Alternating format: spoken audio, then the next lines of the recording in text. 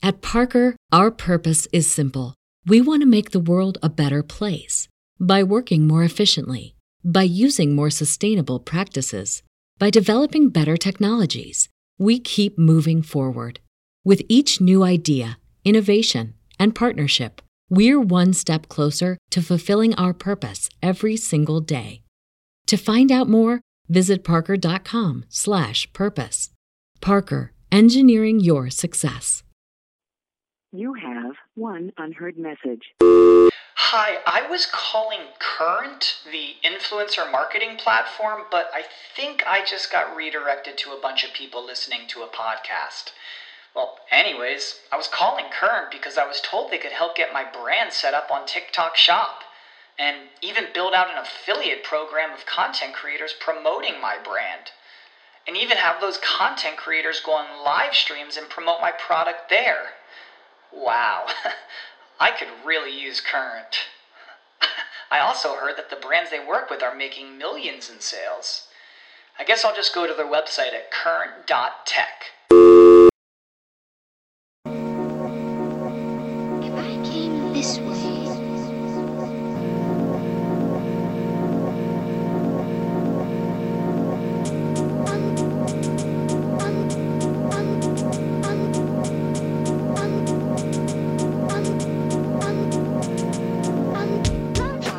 Welcome to the Psychovertical podcast. I'm Andy Kirkpatrick, and this week I thought I would cover the topic of Doug Scott. Now, Doug Scott died early this year of brain cancer, I think, and I would at the time wasn't really doing any podcasts, so I would have done it then. But it's been on my mind that I should really sort of share a few stories about Doug Scott, really, because he was a really remarkable person. I don't think we'll see his like again. I don't think so.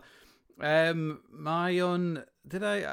guess I knew Doug Scott existed as a young climber.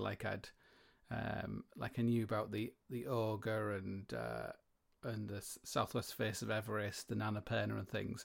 I don't think I would have read any books about them, but they must have been conscious of them. And I think I was conscious from reading sort of old magazines, like High Magazine, Mountain Magazine, like old issues of Mountain Magazine, that who Doug Scott was, and so as slowly as my sort of understanding of climbing grew, then my kind of respect for Doug kind of sort of increased.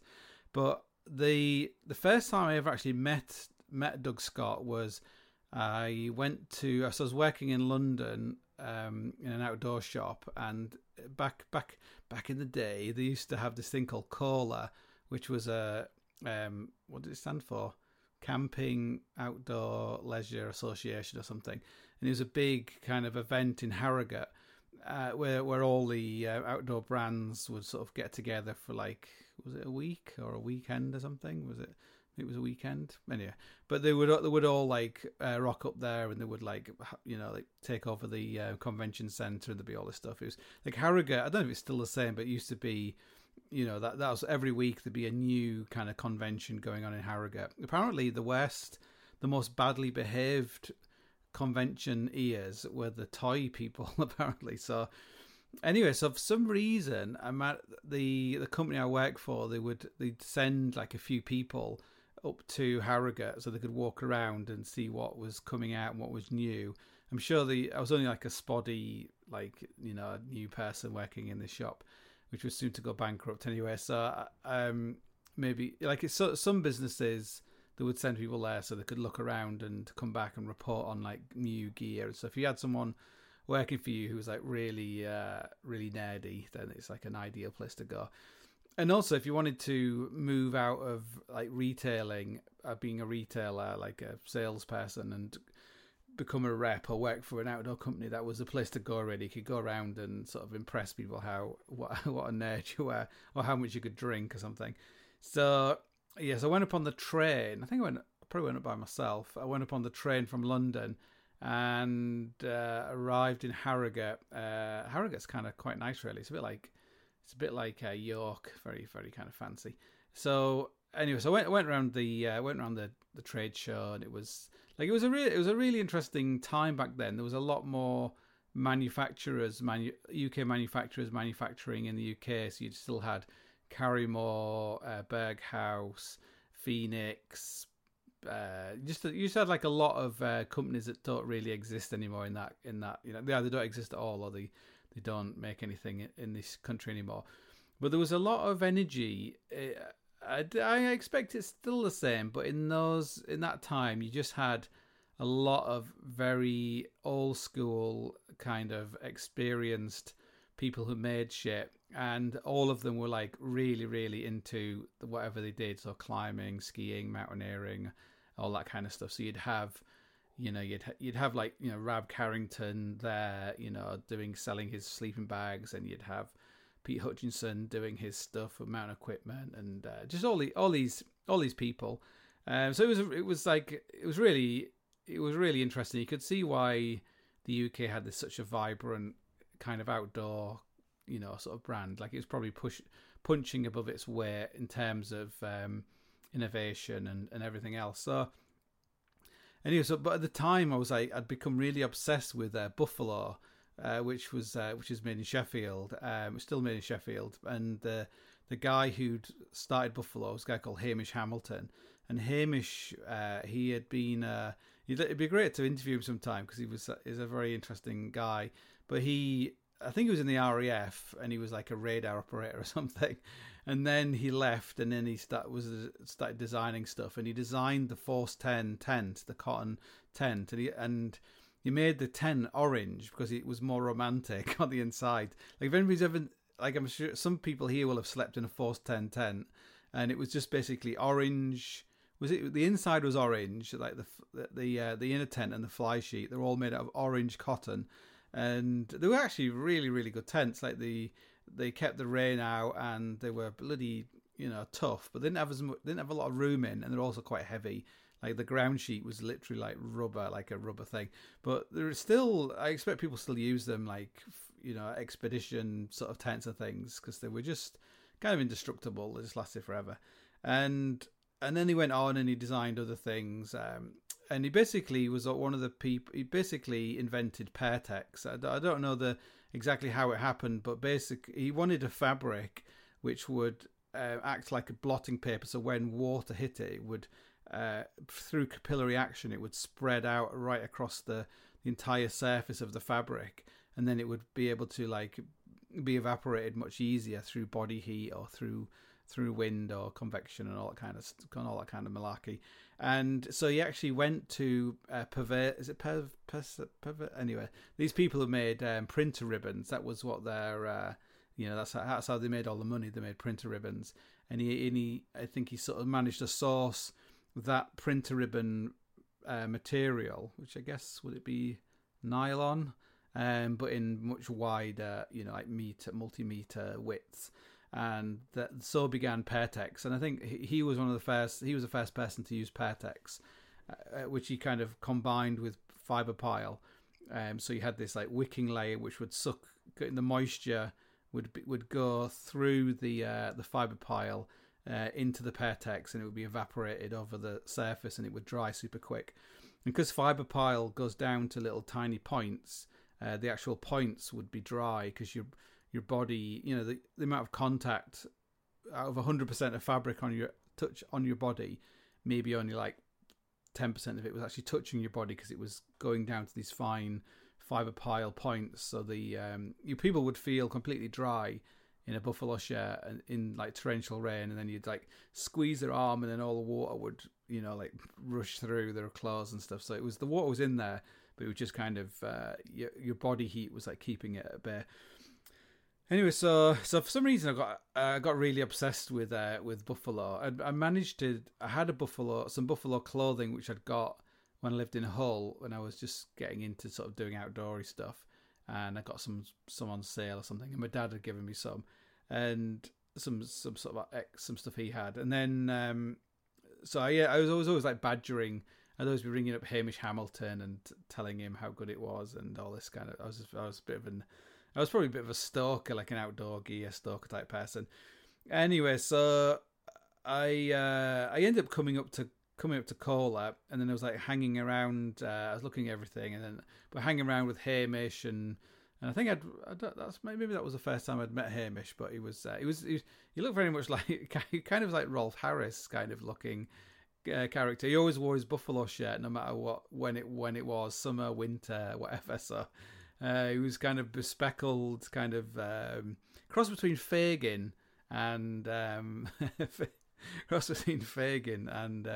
Rolf Harris. So then when the days when Rolf Harris could be mentioned, and eventually he got like some kind of a ME or something from working too hard. So he kind of, I think somebody else must have ran the company. I'm not sure what happened, but he kind of left the scene, which is a shame because he was a really innovative. He was a clever guy, and he was really stuck to his guns. Like he was a very good person to study, really, because he was only interested in absolute performance. Like he didn't think you should put like flaps over the zips because he didn't need it, and he didn't think you should. If you look at a buffalo shirt, it looks like very, very simple, but it's actually, like a lot of things, it's actually very, very complex, like the ideas behind it. Like it's designed to be simple because you don't want loads of excess seams, because where you have a seam, you have multi-layers of fabric, and the fabric is going to dry much more slowly and hold the moisture and everything else. So it's very, actually, a buffalo shirt, although it's maybe like 30 years old now, is still like one of the best bits of clothing I think that's ever been invented for the outdoors. So anyway, so towards the end of the show, like I guess I was gonna go back to London on the last train, and Hamish was like, "Oh, do you want to come for a meal? And you can stay in the hotel." These days you never do that because you never know what might happen. You might wake up, give you some dodgy tagine, and you'd wake up, getting raped or something. So anyway, but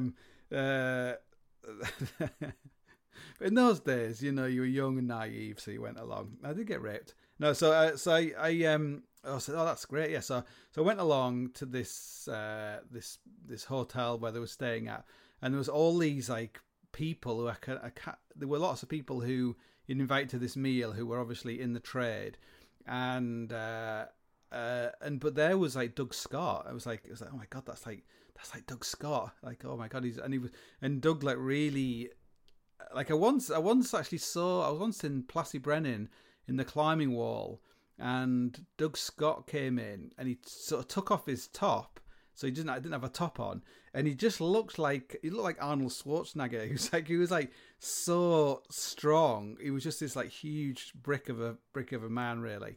And he played a lot of rugby when he was early on in his life. But he was just like really, really strong kind of guy, just like must be just naturally strong, and he sort of exudes that kind of strength, like when he's in a room and everyone's kind of drawn to him. And I remember he was telling sort of all these like stories. He's like Don Willen. He'd always have these like Don Willen kind of impersonations, and it's very hard to do it. He had some story about Don Willen saying about taking his wife to the Himalayas. Anyway, you have to do the hand things about. So anyway, so it doesn't matter. So he then we all went through to have our meals. Everyone was sitting on tables, and probably on purpose, I ended up sitting on Doug Scott's table. And I remember there was Doug Scott. There was this guy called Paul, this guy called Nick, and this guy called Tony, this old guy. And it turned out that the guy called Paul was Paul Braithwaite, who was the guy who, like, Paul Braithwaite, we don't know a lot about him, but he was the guy who kind of forged through the rock band on the southwest face of Everest. So he was, phenomenally strong climber, very sort of skinny guy. You wouldn't. The thing, if you ever look at Doug Scott's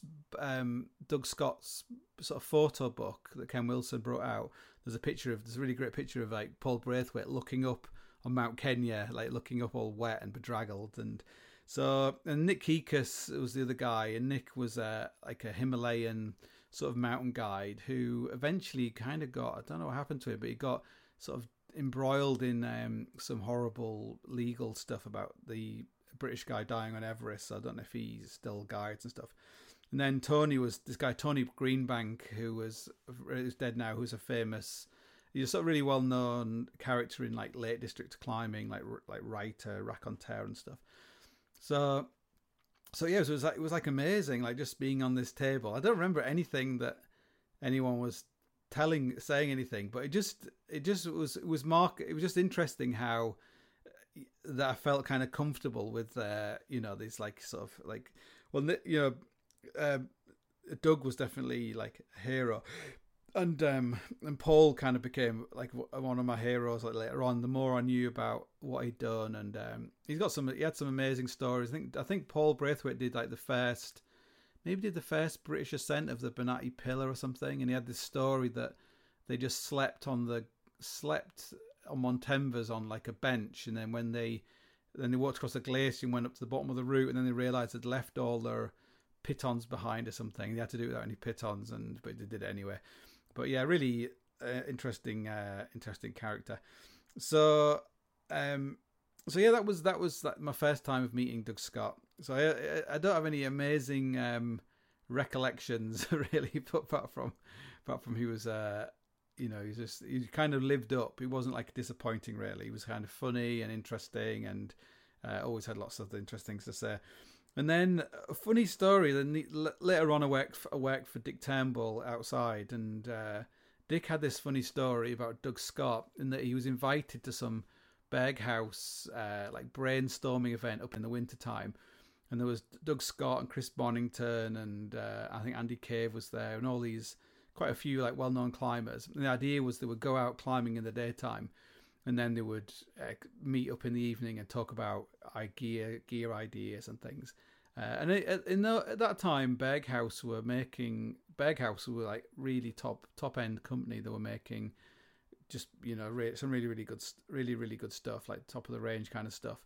Not so much now. I think I worked for Berghaus for a while, and it was terrible. It was really terrible. It was just like a company like that. It's just all about politics. It's nothing about gear. Like they know they can make like really, really shit gear and people will still buy it because it's got Berghaus on it. Certain types of people, but they have really no cachet anymore. And I think I had this idea that I would go and work for them and I'd help them, regenerate something, but it was a completely pointless exercise. But I remember like they had this big meeting, and there was like, you basically, a company like that, you have the sales force who literally could have been selling fitted kitchens the day before. Then you have like the marketing department who basically could have been marketing fitted kitchens the day before. Where before you had these people who were running these companies who were like really, really, interested in, really obsessive about climbing and mountaineering expeditions and all that kind of stuff. Now that doesn't really exist anymore. So, but remember there was the marketing department that were talking about this big thing that they had like two kind of customers, and one was fresh air and one was cool air. So one was about like, fresh air out in the outdoors, all that kind of stuff. And the other one was like cool air, like hanging with your homies, in Moss Side, wearing your Berghaus jacket, all that kind of stuff. And I was like, so I put my hand up and said like, what about dog hair? Oh God, it's terrible. I sometimes look back at like stuff like that. I'm like, what the Interestingly, I ran. I've done quite a few kind of events where you get a lot of designers together and people like that, and you take them out on the hill and stuff. And it's interesting how a lot of designers aren't actually users. They're just kind of designers. So they could be. I might have mentioned this. I might have mentioned all these stories before, but. Once worked for a company, and the guy, the design manager, I think he'd worked for like Puff Daddy or somebody. So, like he and then he was like working for this, company. So, the design, like in this time, like in the 90s, like all those people were designing this gear were real kind of users. So like Rab was basically designing the gear. All they really were like hands on. Like they would go on a trip and then they would come back and they'd be like, "What we need is this kind of thing." So it was a lot of like innovation and a lot of like practical kind of stuff. But it slowly changed. The culture kind of changed in sort of like outdoor brands, outdoor companies became outdoor brands, if you know what I mean. And nobody in that chain of the business, the owners, the designers, the salespeople, they could have been selling anything, designing anything, like running anything. So that's one reason why it kind of is that there are some brands that are making like really kind of niche kind of stuff, and it's still very, very hands on. Like someone like Pod rucksacks don't exist anymore, but like Pod was just one guy making rucksacks who was like super, super keen. He wasn't like a mountaineer, but he knew lots of mountaineers like Andy Cave and Rab and all those kind of people. So that kind of fed into the rucksacks he was making. He was making some like fantastic rucksacks, like the ice, what's it called? Like black ice rucksacks. They were really, really great rucksacks. And same with like Wild Things in the US and MacPack, and but all those companies have basically gone. Like Pod disappeared. Wild Things is owned by some company that's basically focusing on making military gear. MacPack it could be any brand. It could be Benetton. Basically, it's not what it used to be. Anyway, so I did one of these. I've done a few of these things where you got designers out, and what was interesting was you would go up on like the Cairngorm Plateau, and it'd be like really, really windy, and they'd be like walking along in their jackets, and then the like chief designer would be like, "Oh, I never understood why there was a wire in the hood of a jacket, and now I get it." And it was like, "Oh my god, like how can you be designing gear that and be just not really understand what you're doing?" So anyway, I guess it just shows it doesn't really matter really. Like it's a bit like like a website works because it's working on sort of HTML. Like it might look shit and it might look whatever, but it's basically if it's kind of functioning, it's you can't make up your own sort of coding thing to produce something on it on a website. And it's the same with with clothing. As long as it's made out of some breathable waterproof material or some non-breathable waterproof material, and as long as it's made out of some kind of synthetic fiber or whatever, it's gonna work. Like people used to walk around, wearing just like a blanket, and like you didn't need to be a designer to make a blanket.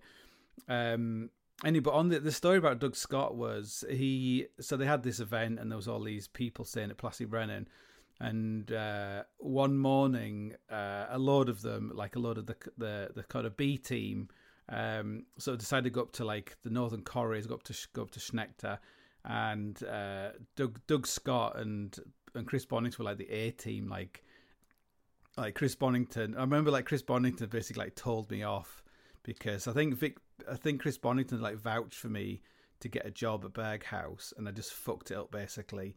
And I think he told me that I dropped the ball or something. It was really terrible to get like basically told off by Chris Bonington, and I did really. It's like it's like shameful that people vouch for you and you're just like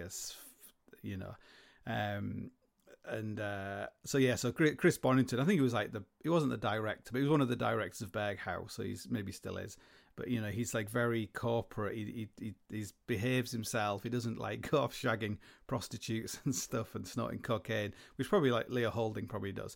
But that's why Leah Holding probably works for Berghaus, because they really need someone like Leah to kind of give it some sense of of what it used to be, even if it isn't. But Leah Holding is amazing. He can make like shit clothes look amazing. Like that's his apart from being a fantastic climber. Like you could dress him up in like Mattyland kind of kids clothes or something, and he would look bloody amazing in them. So actually on the subject of Chris Bonington telling me off, I don't know if it's because I'm 50. Do you know, is it R.D. Lang? He said something like, the best thing about having a mental breakdown is if you get through it, you end up having amazing wisdom or something. And I think like in 2014, 2015, I had some kind of mental breakdown kind of thing. And I like through all my life, I always had this idea that I was having like midlife crisis, but I wasn't having midlife crisis. I was just living, and that's what like actually living your life is going to create crises in your life, like decisions and things you have to deal with. Like if you're not living your life, you won't have any of those things. You're just like dead basically, going around like a zombie.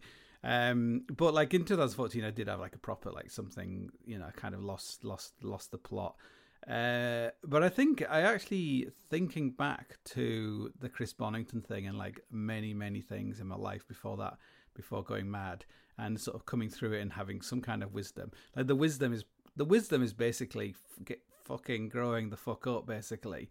And I was, although I was probably some kind of, like people would see me as being some sort of alpha male kind of person, going off climbing, doing all this kind of shit. I was like a total beta male in a way. Like I never really made that transition from being a child to an adult. And because I was like married really young, and my wife was like, she's like, but like, lectures, she's a lecturer, an academic, works in social work or whatever, she was like your classic modern woman who is basically wants a beta male basically. And it's not her fault. That's the way the world is designed these days. But it means if you're like a beta male, like I'm not one of these incel people, not going to go around shooting people now, but like it's good to realize if someone is going to take on the role of the adult in your relationship, that it allows you to be just a fucking loser and just not take responsibility for either anything that you're going to do or anything you have done, because it's like, well, I'm a child, why should I, children don't go around with wallets or have a watch or have a credit card or understand what the bills are or anything else. So you just kind of disengage from being an actual adult, from being a man basically. So blaming being a beta male on being a fuck up with the Chris Bonington is also a beta male kind of thing, in that you just have to take responsibility. Like it was your fault. Like you just allowed someone else to dominate you in your life and be feckless and all that kind of stuff. So it's good if anyone here is young, is listening to this, men or women, it's a good thing to like realize is the sooner you can start thinking yourself as an adult and not as a child. Like it was like most people you meet, most people my age, Generation X, Generation blah blah blah, they all like suffer from the same kind of thing. Like they're not fully engaging with the opportunity they've been given by being born in the world. So anyway, it's too late for me, but it's not too late for some people. So anyway, so they're the B team on this, they start walking into the Northern Corries, and the weather's like absolutely terrible, and they're walking in and they get like almost there, and they go, oh, this is fucking ridiculous, like we can't go climbing in this is like terrible. And if you get a load of like climbers together, like sort of good climbers, no one wants to be the one who's like, oh, this is shit, like I want to go back. The low want to keep on going. So anyway, eventually someone's like, this is bullshit, let's just go back, this is crazy. So they all turn round and they all start walking back down the trail in this kind of semi-white out, and then suddenly below them they see the huge hulking frame of Doug Scott, and behind him like Chris Bonington, kind of like coming, like forcing the way up through this storm towards the Northern Corridors, and like fuck, it's like Chris Bonington and Doug Scott, like what are we gonna do? Like quick, hide. So they all like ran off the trail and kind of hid behind these rocks, and then Doug Scott and Chris Bonington like come past them, and then they like feel really shamed. Like Chris Bonington was probably at the time like 60 something or something, and same like Doug Scott's a bit younger, but they were like old senior citizens of extreme climbing. Anyway, so they'll go past them and like, oh god, that's terrible. So they kind of mope down the thing, feeling totally shamed. Anyway, but the what actually happened was Chris Bonnick and Doug Scott went about another 200 meters, and they were like, "This is fucking shit. Let's turn around and go home." So they did as well. So anyway, so that was my first sort of interaction with Doug Scott. And I think like when you meet someone like that, when you're young and stuff, it's like really is kind of amazing, you know. Although as you get older, you meet all these people and you realize that they're just people. They're just, you know, there is something about it, about meeting people early on. Maybe it's a good thing, and that you realize they're human and you could be, you know, as good as them or whatever, yeah, maybe. So I think I eventually ended up like, you know, being, you know, this is when I first met him, I was an absolute nobody. And then, you know, life progressed and I started doing more kind of climbing and you know, doing harder stuff, and ended up sort of having a sort of a career doing talks about my adventures and stuff. And I was invited to the Fort William Film Festival when it first started up in Scotland, and Chris Bonington Doug Scott was also talking there, and we ended up like staying in the same hotel, and he was staying there with his two kids who he had like young, like but one interesting thing about Doug Scott was he was like a lot of people. If you've never seen the film Beware of Mr. Baker about Ginger Baker, like that is one of the best documentaries I think anyone's ever made. Absolutely fantastic documentary, basically about someone who is a master in his art, but like an absolute fucking fuckwit in everything else, like in his life, and just like someone said like Ginger Baker as a drummer, you know, he taught me everything as a man. He like taught me nothing or something. And Doug Scott was a little bit like that. Like he had like loads of failed marriages and divorces and kids and all this kind of stuff. So, you know, kind of a product of that generation really. He's a hippie. Like there's that famous story where someone said, because Doug had like long hair and he used to wear like round glasses, and someone said, "Oh, you look like John Lennon," and he said, "No, John Lennon looks like me." So, which could be true, because you know Chris was like, I mean, oh God, why can't I Chris? Anyway, Doug was, you know, kind of getting famous in that period of the 60s, and so he could have, you know, there's like Mick Jagger was a rock climber, which is kind of interesting. Before he was famous, he was into rock climbing. So we ended up at this thing, and I ended up having. I was a bit, you know, you're always a bit shy, but there was only me and Doug and his kids in this whole hotel. So I ended up going and sort of sitting with Doug. I think we were there for like 2 or 3 days, and we would just we'd have our breakfast together at the same time. And like Doug was like just such an interesting guy. Like he just had so many interesting stories and stuff to do with climbing, stuff to not do with climbing. I remember he told me this story. Do you know Mallory and Irving? Like when they maybe climbed Everest, he had this story that he'd been told by someone else that Mallory's wife or Irving's wife, like when they died on Everest, that his wife was staying over with somebody. And when she came down in the morning, she said, like, I had like in the night, like Mallory like came to me in a, you know, like as his ghost came to me, and he was telling me all the things he wanted me to do with the children, and all the, you know, and where the documents were, and his will, and all this kind of stuff. And you know, and it was like he was totally in the room with me. And he said, in fact, I'm going to go back to bed now. I'm so tired. So she's walking away. And then someone said, "Did he do it?" And she said, "Of course he did." Anyway, so that little stories like that. You tell you stories like that, and just stories about, you know, people and climbers and stuff. And like Doug's actual like lecturing ability, like he was basically fucked. Like his hip was fucked probably from the ogre, and he walked like his leg was basically bent. Like he just walked he was basically like a cripple. He kind of could hardly walk anywhere, and you could just see he was like really, really beaten up, really. and beaten up by life as well, probably beaten up by his marriages and things like that. He was basically, I think I got the impression he was basically homeless and penniless or something. He'd not come out well from his like relationships and all the money he must have made in the past from doing stuff. But yeah, his like lecturing style, he would just like get up on this like stool and he would start telling these stories about Everest. But it was good if you'd never heard them, and it was good if you were really into Himalayan climbing. But he wasn't really a performer. You know, he's like, oh, this is North Face of Chakmandu. Oh yeah, we'd climb this with so and then so and so died or something. And then he'd be there. It was a bit like that.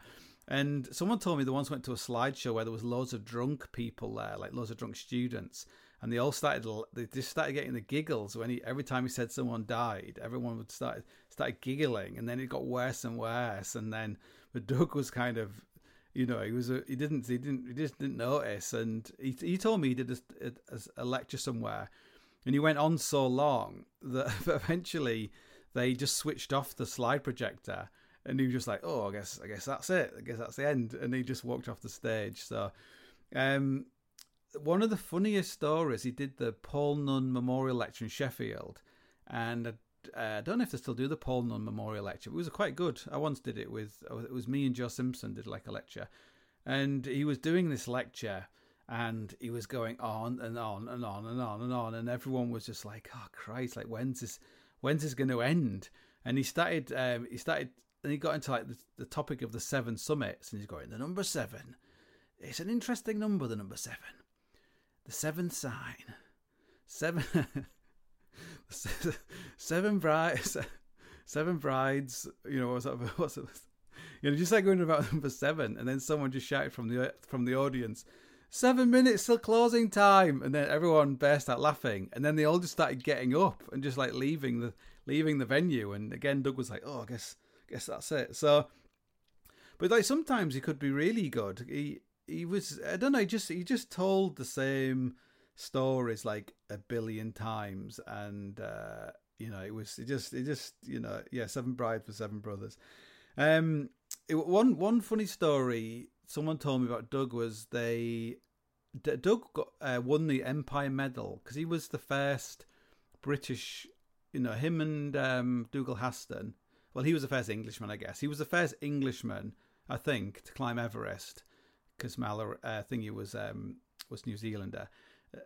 So southwest face of Everest, like amazing thing. So I think he got the Empire Medal, which is like a gold medal, which is like really, really, it's like getting like it's a much bigger thing than getting like an OBE or something. I don't know if he was he ever Sir Doug Scott, I'm not sure. But anyway, so Doug got this Empire Medal, got solid gold. This is like amazing, like winning what's the cross, just amazingly thing. Anyway, so one day someone was at his house, and the kids were like playing around, going crazy, like in his house, and the toys were everywhere. And he looked into the toy box where all the kids' toys were. In the bottom of the toy box was the Empire Medal, which I thought that is like a really Chris Bonington kind of thing. I think eventually one of his wives took the medal and melted it down, and to get the gold, because for the money, which is a sort of sad story. Like Doug, so as later on, like in life, like I had quite a lot of dealings with Doug, and Doug would. Because it was Doug Scott, like if he asked you to do something, you would always basically do it because it was like Doug Scott. So he had this charity, CAN, which was, what did it stand for? CAN, I don't know what it stood for. Anyway, Asian Network, something, charity. Anyway, so he was like building schools and hospitals in Himalayas, in Nepal. So, he would ask you to do a talk for him. And I did a tour, and it was me, Simon, not Simon Kennedy, Alex Huber, what's his name? Thingy Kennedy, who started Climbing Magazine, Michael Kennedy. Michael Kennedy, he was very dry. He was very American. He was very like, you know, he wasn't very emotional. He wasn't a performer on stage. And I once did a talk in Boulder, Colorado for Alpinist magazine. I think it was, I probably told this story, but there was Michael Kennedy, then it was me, then it was Jimmy Chin. This was before Jimmy Chin. Anyone really knew Jimmy Chin was. And anyway, Michael Kennedy came up and he did this talk, and everyone was talking, and it was like really, really, they couldn't hear what he was saying, and it was like, he was probably talking about something amazing, but no one could really hear what he was talking about. It just wasn't engaging with the audience. Then I got up and I was like, shut the fuck up, you know, all that kind of stuff. And I was like, everyone started listening to what I was saying. So it was like, it went down really well, my talk. Anyways, then Jimmy Chin came on and he just played some reggae music. He didn't say anything. And then, then I was like talking to someone at the bar, you know, and I was like, I said, he was saying, what do you think? What do you think to the night? I said, oh God, Michael Kennedy. Like, you know, he was a bit shit, wasn't he? And he was like, "Oh, I'm Michael Kennedy," but he just said it. He just said it was just a really crestfallen, like, "Oh, that was me." So, anyway, so I did a tour with Doug Scott, and it was funny because that it was Alex Huber. Yeah, Alex is like very Germanic, and he comes across as quite serious. He's you know, is it not from the Tyrol? Is the I can't remember. You know, it's like it's very you know, it's very Germanic basically. And I remember, like, because mine was kind of funny, my slideshow, and to begin with it was like I was the second person, and then eventually they put me on as the main person because it was really funny, my talk, and then Alex would come on, it wouldn't be as funny, and it would just create a weird imbalance to the evening really. So I was there just at entertainment value, nothing to do with how good you are, which is probably not easy for Alex, because Alex is like a superhero. So it's a bit like Batman and Robin, and say, can Robin go on after Batman? So I remember Alex was like, yes, I'm very funny in German. So in Germany. So yes, so Doug would ask you to do all these things, and you would never be able to refuse. But generally, like most of the time, they were absolutely a disaster. Like no one would turn up, or it would just, you know. I remember I missed like my daughter's like 16th birthday because I'd agreed to do this talk for Doug Scott in London. It was just a disaster, and yeah, it wasn't good. But then he'd ask you again, you'd go and do it again, and you know, you'd bend over backwards to help him, and because it was like for a good cause, and it was for Doug, and Doug was always really. It was kind of just cool to be able to hang out with Doug, even if it's only you and Doug and nobody else was there. Probably one of the best stories to sort of sum up how Doug was at one time he asked someone if he would give him a lift to the airport. So he was like, Doug was living in the Lake District, and he had his friend who would like help him do stuff. So the guy like turns up, and he, you know, they get into he fills up the car, and they start driving down to Manchester Airport, which is, you know, like an hour and a half away, 2 hours. They're driving down the motorway. You know, 2 hours later, he's coming towards the airport. The turn off for the airport, Manchester Airport. It's there, Manchester Airport. The guy starts signalling, and Doug's like, "No, Heathrow," which, if you don't know, Heathrow is like another like 3 hours away or something. It's like a 10-hour round trip to take him to Heathrow Airport. So, you know, but you could never really hold it against Doug, because he was just the way he was really. I'm sure it'd be the same if you had, you know, like Bob Dylan in your car or something, you know, like it would have been like 5 hours with Doug in the car wouldn't be a chore, but the 5 hours coming home again without him in your car would be a bit of a ball ache. I think in some ways, like Doug, I think Doug kind of, he actually kind of became maybe a little bit gentrified in his later life. Like he could play that game of being a gent in a way, like he would, you know, like he was a very sort of scruffy kind of rugby shirt kind of guy, but then towards later in his life he definitely had a phase. Maybe he sort of got his shit together, like in his real life, and like I don't know if he got remarried, but he definitely was with his partner who was very stable, and he got into gardening. I think the last thing he ever told me that he just had like 2 tons of soil delivered to his house or something.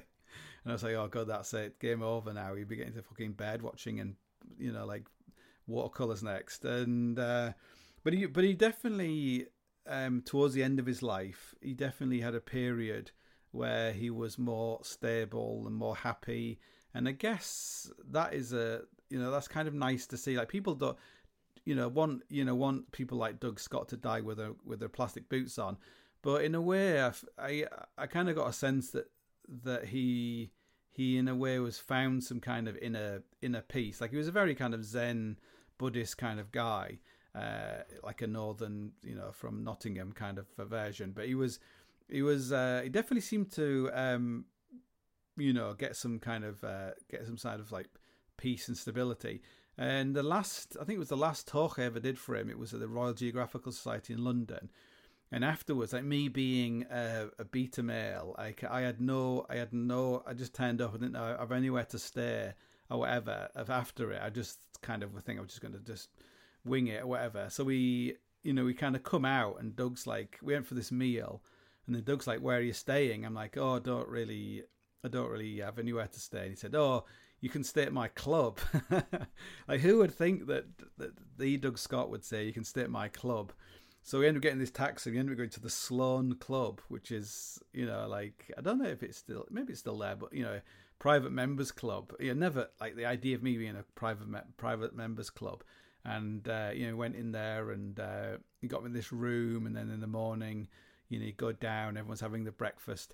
And it was like the, in this breakfast area, it was like the after party from some party the Great Gatsby would have thrown, but with all the guests being like 100 years old, and everyone was just decrepit, and people be going for. I think Doug probably had like a shirt and tie and a jacket on, for his breakfast, and I just had a t-shirt on. I made the massive faux pas of having a mobile phone as well. That's like you're not allowed to have mobile phones in the Sloane Club.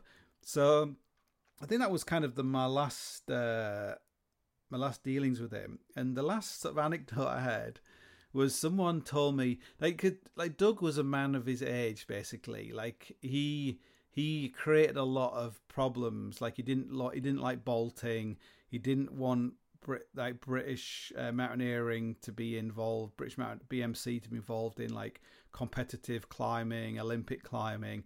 And he was a real he created like a lot of, like, people just want everything to be nice and smooth and everyone to agree and everything. But Doug was like a stone in everyone's plans, basically. And you had like, before Doug, you had like Ken Wilson. You had these people who really, were like sand in the cogs, basically, of progress. But that's really what you need in climbing. I think these days you don't have it anymore. People are like, do what you want, I don't really care. I'm just going to bolt up the whole of Stanage. I don't really care. Don't climb there anymore. And anyway, so this is kind of a funny story, because this probably shows why, Doug was probably on borrowed time in this modern world of cancel culture, in that someone rang him up, and it was the headmistress of some famous private girls' school in London, and they said, Mr. Scott, we'd love you to come and do like a slideshow for us, and we'll give you like, lots of money for your charity and stuff. And he was like, that'd be great. Oh, great stuff. And they were like, would you be able to send us an email, with all your all your details and stuff? He's like, oh no, I don't write emails. That's woman's work. And the person just put the phone straight down on him. So that's kind of that's Doug Scott, really. But I just thought I'd read you in my book, Down book, the last, there's like a little epilogue. An epilogue? Anyway, it's like a last word. And I'll just read you this, because it kind of, it's to do with like, meeting Doug Scott like all those years ago. I come down the stairs for breakfast. It's winter, so the small hotel is all but empty. The dining room is almost silent. The only sound, the gurgle of melting snow escaping the roof down the drain pipe, and the clicking cutlery of a single diner, the hotel's only guest, God himself. He greets me with, "Morning, youth," as I pull up the chair and sit beside him, a little intimidated to be alone with such a man as this. He asks me if I want some of his tea, lifts up the hot metal pot with a large butcher's hand and begins to pour before I reply.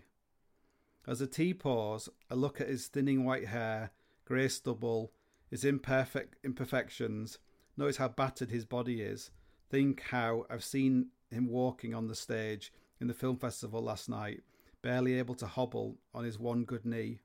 And yet, sat opposite him now, you could still see the body of a rugby player, a fighter, someone with the physical capacity to scale the southwest face of Everest, Changabang, Nanga Parbat, and all the others, and the physical and mental capacity to come back. I order my breakfast, meat to his veggie, and we talk about food for a while, not mountains. Then I tell him about an idea for a book I want to write, a book about descent, a book that would eventually take me 20 years to write. He begins to share a story of climbing Shishkapangma with Alex and Roger, now long dead, how they were going alpine style, how they were really pushing it, strung out and exposed. He tells me now, when they reached the summit, he felt he had very little left in the tank, yet they were only halfway, and now had to down climb the route, steep and deadly. As I was down climbing, I went into a dream state. I imagined my mother at home, looking at my kids, sat in the living room, telling them, "Don't worry, your dad is being so careful. He's taking care with every single step he takes." That image, those words, was all I could think about, and that's what I did. I focused on every single step, all the way down. It's a great privilege to take tea with God, to heed his words, and so grow old and tell such stories. Thank you very much. That's it for this week's podcast. Any more news? Yeah, I'm on tour soon, so check that out on my website. With Speakers from the Edge, look on Speakers from the Edge, and Pete Whitaker is also going to be on tour soon.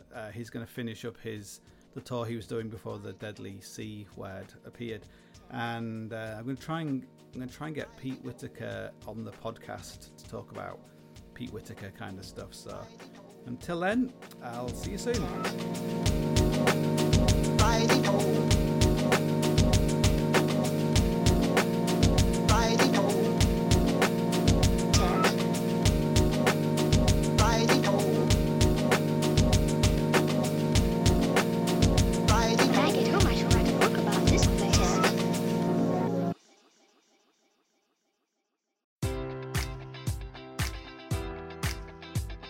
Enjoy all your favorite sports like never before at BetMGM. Sign up using code Buckeye and receive up to $1,500 back in bonus bets if you don't win your first bet. When you register with BetMGM, you'll get instant access to a variety of parlay selection features, live betting options, and the best daily promotions in the business. And with BetMGM at your fingertips, every play and every game matters more than ever. Place your money line, prop, or parlay bets with the king of sportsbooks today. Sign up using code Buckeye and receive up to $1,500 back in bonus bets if you don't win your first bet.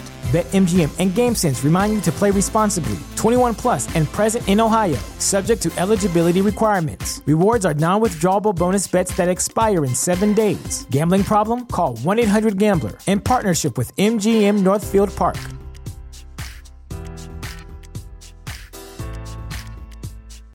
When you need mealtime inspiration, it's worth shopping Kroger, where you'll find over 30,000 mouth-watering choices that excite your inner foodie. And no matter what tasty choice you make, you'll enjoy our everyday low prices, plus extra ways to save, like digital coupons worth over $600 each week. You can also save up to $1 off per gallon at the pump with fuel points. More savings and more inspiring flavors make shopping Kroger worth it every time. Kroger, fresh for everyone. Fuel restrictions apply.